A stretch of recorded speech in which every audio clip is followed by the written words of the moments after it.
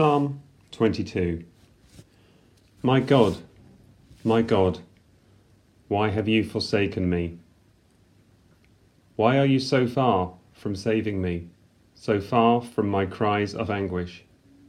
My God, I cry out by day, but you do not answer, by night, but I find no rest. Yet you are enthroned as the Holy One. You are the one Israel praises. In you our ancestors put their trust. They trusted, and you delivered them. To you they cried out and were saved. In you they trusted and were not put to shame. But I am a worm and not a man, scorned by everyone, despised by the people. All who see me mock me. They hurl insults, shaking their heads. He trusts in the Lord, they say. Let the Lord rescue him. Let him deliver him, since he delights in him. Yet you brought me out of the womb. You made me trust in you, even at my mother's breast. From birth I was cast on you. From my mother's womb you have been my God. Do not be far from me, for trouble is near, and there is no one to help. Many bulls surround me. Strong bulls of Bashan encircle me. Roaring lions that tear their prey open their mouths wide against me. I am poured out like water, and all my bones are out of joint. My heart has turned to wax. It has melted within me. My mouth is dried up like a potsherd, and my tongue sticks to the roof of my mouth. You lay me in the dust of death. Dogs surround me. A pack of villains encircles me. They pierce my hands and my feet. All my bones are on display. People stare and gloat over me. They divide my clothes amongst them and cast lots for my garment. But you, Lord, do not be far from me. You are my strength. Come quickly to help me. Deliver me from the sword, my precious life from the power of the dogs. Rescue me from the mouths of the lions. Save me from the horns of the wild oxen. I will declare your name to my people. In the assembly I will praise you. You who fear the Lord, praise him. And you descendants of Jacob, honour him. Revere him, all ye descendants of Israel. For he has not despised or scorned the suffering of the afflicted one.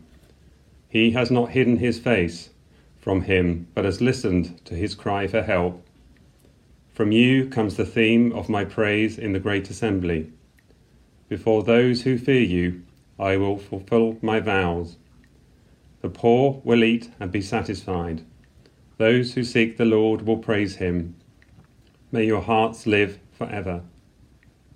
All the ends of the earth will remember and turn to the Lord, and all the families of the nations will bow down before him.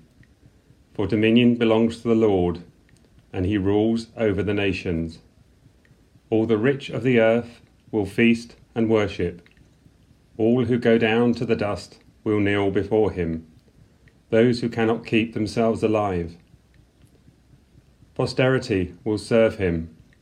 Future generations will be told about the Lord. They will proclaim his righteousness, declaring to a people yet unborn, he has done it.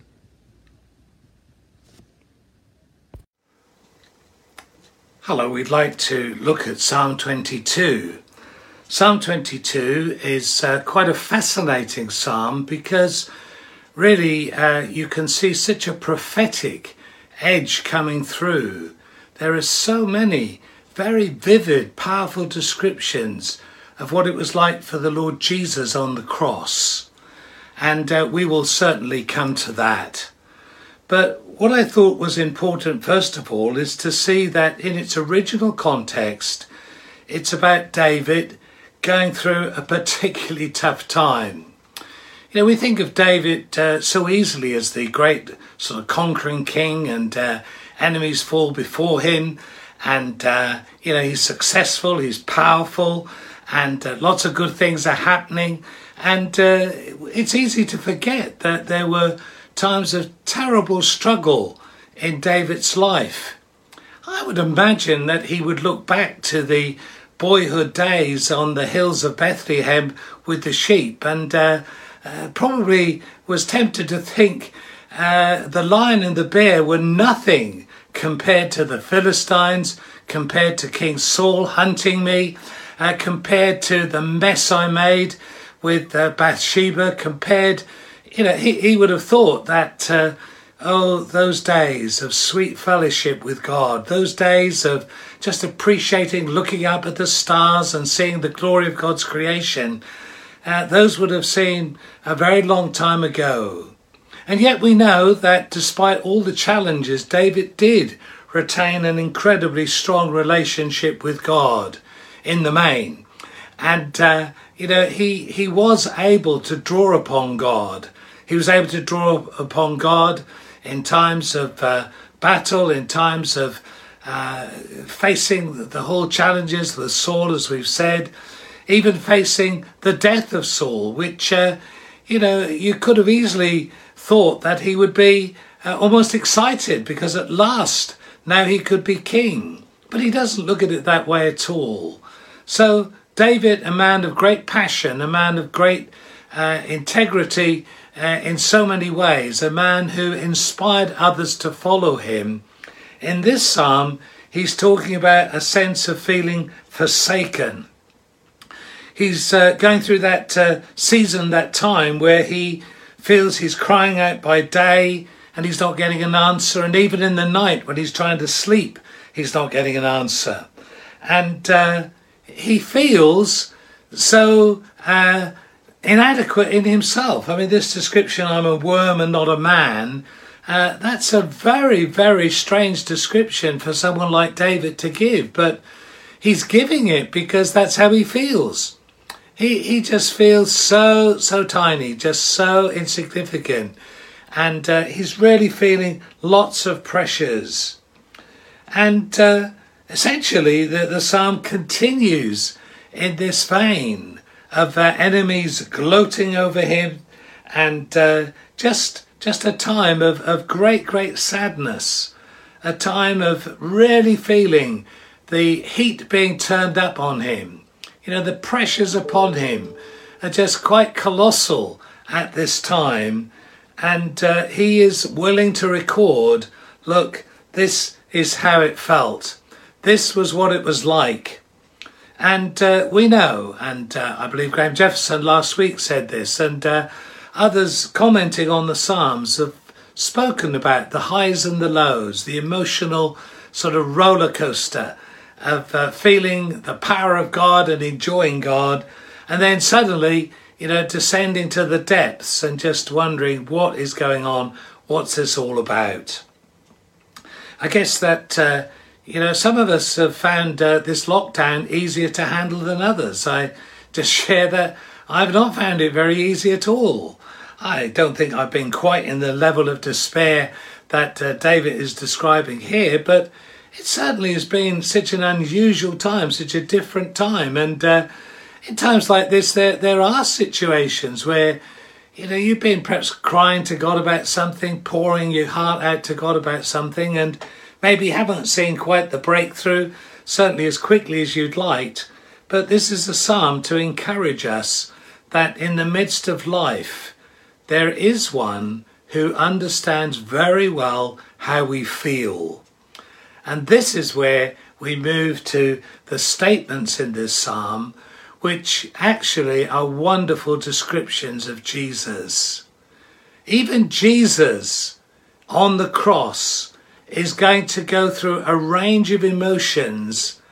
And although in the book of Hebrews it says that he understands us, well, he understands us in life, he understands us in his ministry, in the way that he reached out to the poor, in the way that he handled the difficulties.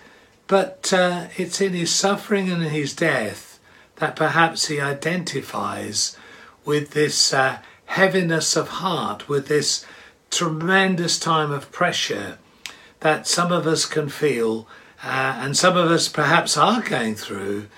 Jesus really, really understands.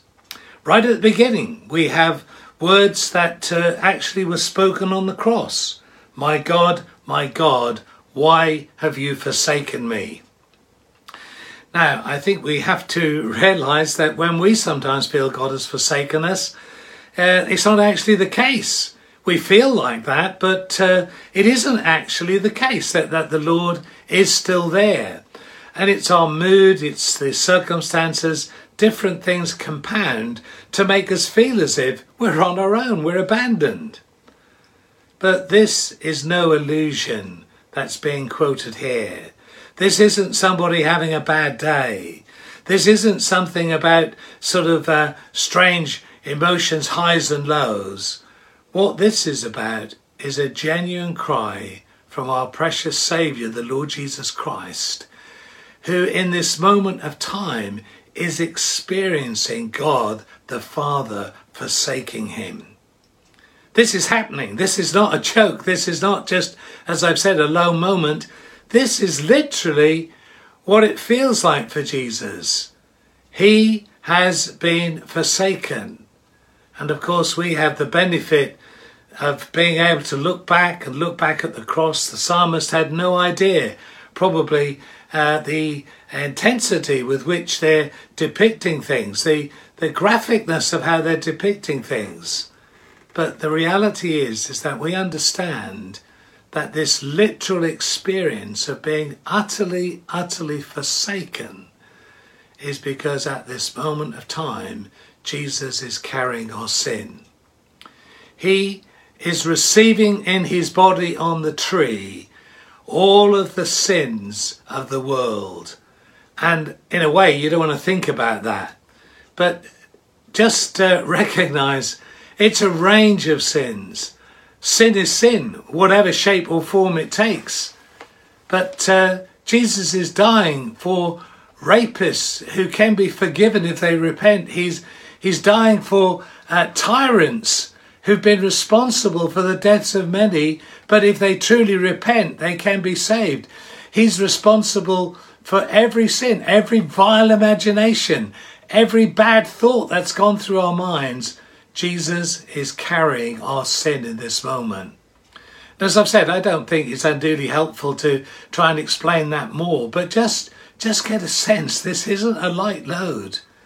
This is not something trivial in the slightest. This is absolutely awful. You can't put into words the horror of what's being experienced. Although I think there is just one description that helps us understand. The Bible talks about hell. The Bible talks about a place of destruction and fire.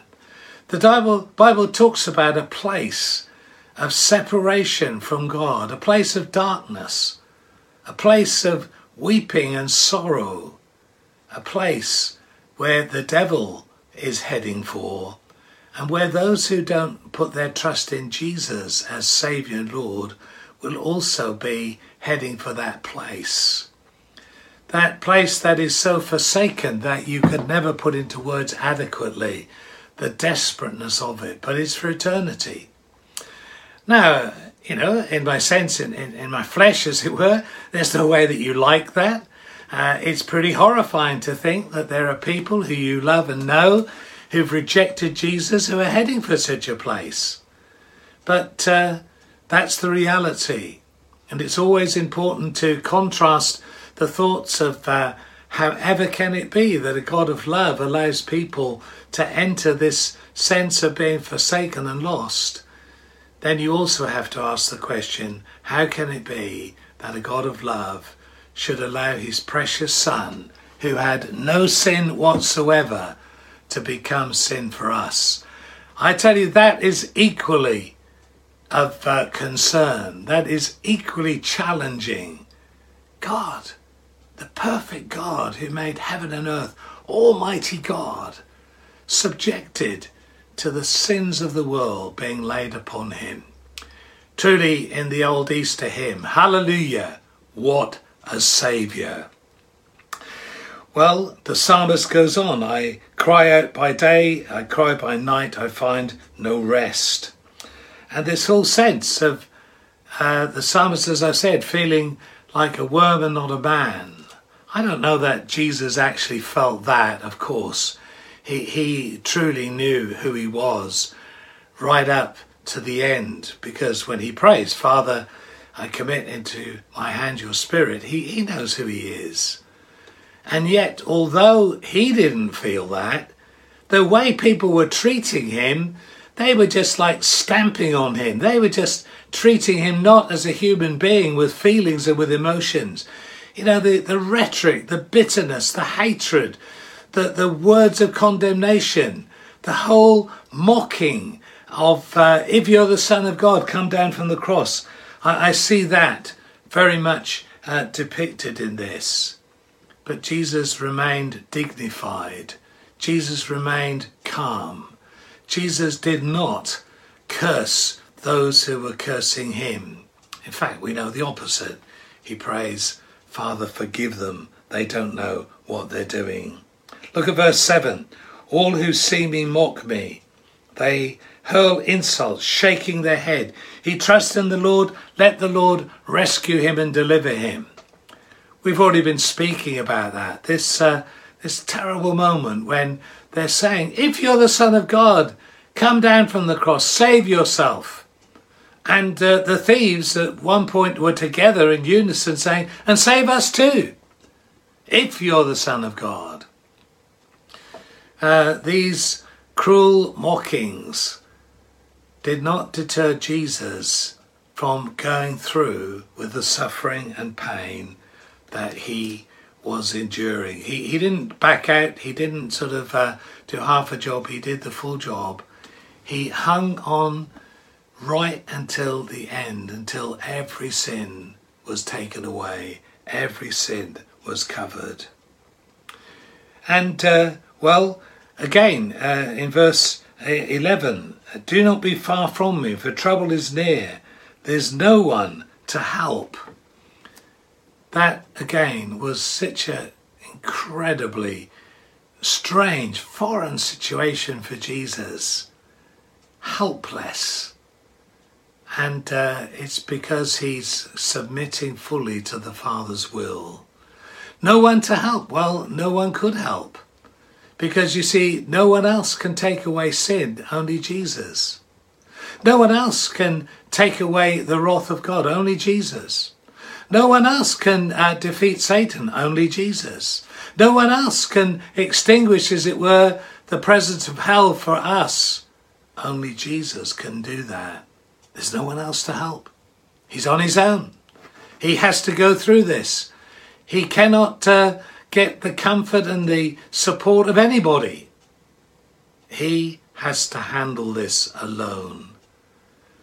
And it's good just to recognise when you feel alone in some of your struggles, and when you feel abandoned, and when you feel that you're forsaken, when you feel that no one cares, just know this, you are not alone.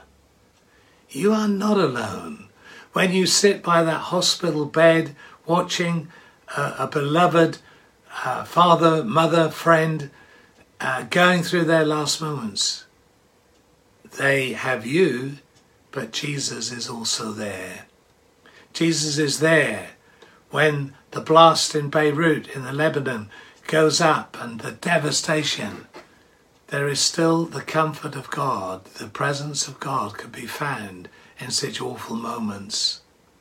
And whatever horrific situation you can think of, because Jesus died and because Jesus rose from the dead, you will never, ever be on your own.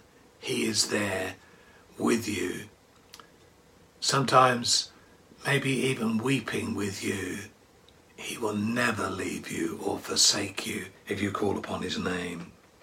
Talks about these strong bulls of Bashan. Many bulls surround me, encircle me. roaring lions that tear their prey, open their mouths wide against me. I've already talked about the opposition. I've already talked about the cursing. I've already talked about the outpouring of vitriol that came from a number around the cross.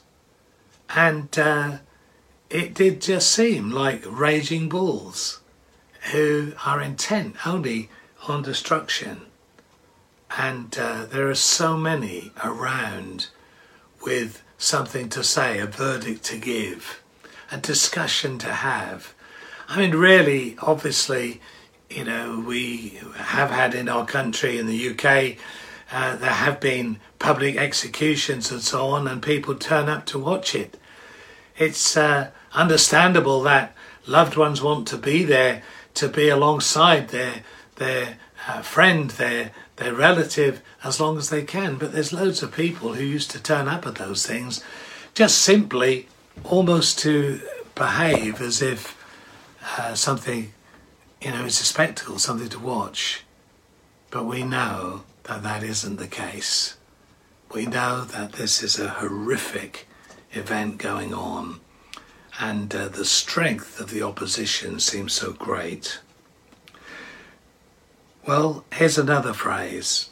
I am poured out like water, and all my bones are out of joint. My heart has turned to wax, it has melted within me.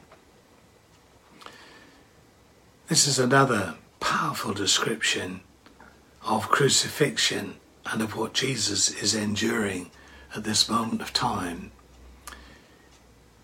We know that not one of his bones was broken, and that's important. Scripture says that, and that was the case when they came to the two thieves. It seems they were still just about alive, so they broke their legs so that would end their lives quicker.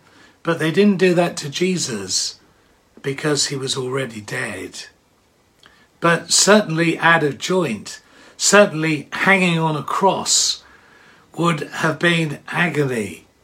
And there would have been, in the midst of all of that, there would have been just a wrenching in the body. And again, one of the amazing things about all of this is that Jesus really understands pain. Now, spiritual pain, as we've already hinted, when the sin of the world comes upon him and Father withdraws from him, that is far greater pain. And yet, there are people, over the years one has met people who are in pain almost every day of their lives. They live with pain. It can be all sorts of pains. Jesus understands. That's what these verses tell us, that this sense of being poured out like water, this sense of public humiliation, this sense of agony, this sense of being pulled around all over the body. Jesus understands. And it's really good to remember that. Again, when you watch loved ones go through times of great suffering, he truly understands. He's a man of sorrows and acquainted with grief. This phrase, my heart has turned to wax, it's melted within me. There are people who look at the cross, medical people, and they've studied the effects of crucifixion and things like that. And some have come up with the verdict that he died of a broken heart. Well, I believe that Jesus died because he chose to give up his life. Father, into your hands I commit my spirit. That was when he died, when he said, the time has come, I'm ready. It's finished. I'm on my way. But certainly the heart of Jesus, that heart of love and compassion, that heart that was willing to do the Father's will despite the tremendous cost, that heart is being deeply touched in this whole crucifixion experience. My mouth is dried up like a potsherd. My tongue sticks to the roof of my mouth. You lay me in the dust of death. Again, familiar words. Jesus cried out, I thirst. And remember that all of what he's going through is inclined to make him thirsty. But just remember too that it's probably very hot, and the temperature is very, very challenging. Jesus understands all about these things. Dogs surround me. A pack of villains encircle me. They pierce my hands and feet. You know, what about that for a definition of crucifixion? The psalmist is talking about something he's never seen, because crucifixion came in with the Romans. They would have executed people, but this particular execution, it was primarily a Roman punishment. And yet here's the psalmist, hundreds of years before that, depicting someone suffering, which is a very clear description of crucifixion. My bones are on display. They divide my clothes. How amazing is that?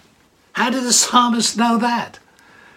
But of course it is exactly what happened. The soldiers take the clothes and they have a game of dice to gamble for the clothes of Jesus, the special robe especially. Well, all of these things are going on. And, the description, as I have shared, is incredibly graphic. But we know that Jesus is suffering not because of any sin of his own, but he's suffering, in fact, because of our sin. And we know that those who seek the Lord will praise him. All the ends of the earth will remember and turn to the Lord. All the families of the nations will bow down before him. For dominion belongs to the Lord, and he rules over all the nations. Paul, writing to the Philippians, says, at the name of Jesus, every knee shall bow, every tongue confess that he is Lord, to the glory of God the Father. The psalmist is watching, describing this great suffering, this great sense of being abandoned and left alone. And yet there's also something of great victory on the horizon. We know that Jesus rose from the dead.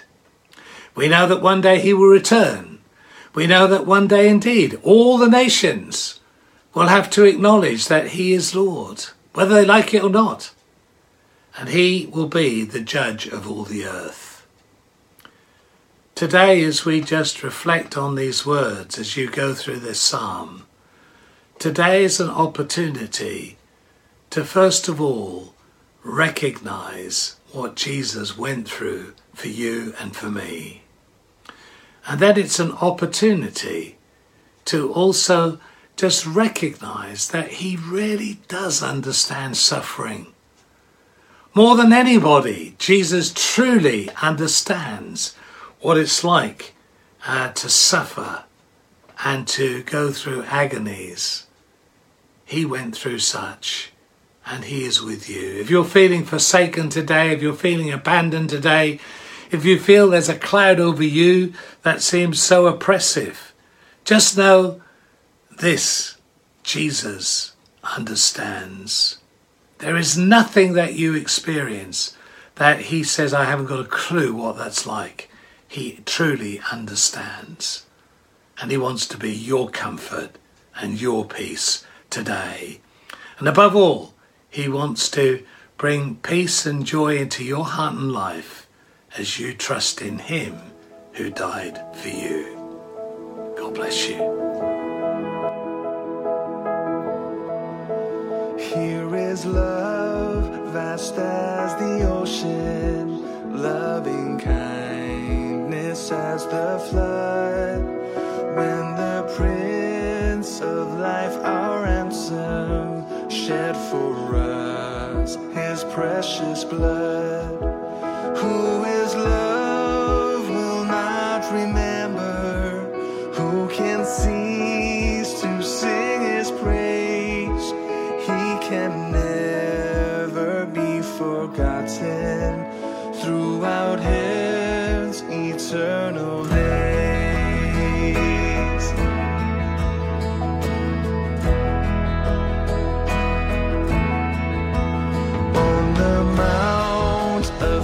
crucifixion, fountains open deep and wide. Through the floodgates of God's mercy flowed a vast and gracious tide. Grace and love like mighty rivers poured incessant from above, and Him's peace and perfect justice kissed a guilty world in love.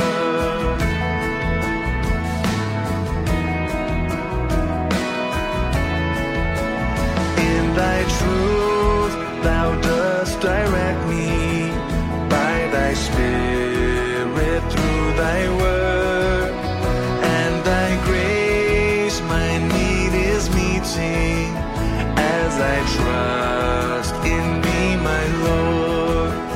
Of Thy fullness Thou art pouring Thy great love and power on me, without measure, full and boundless, drawing out my heart to Thee.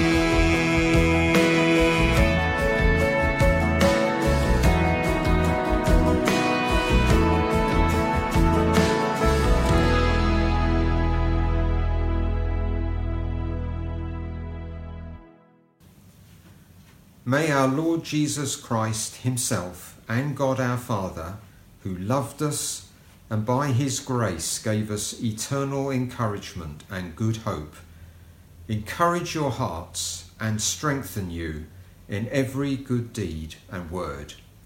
Amen.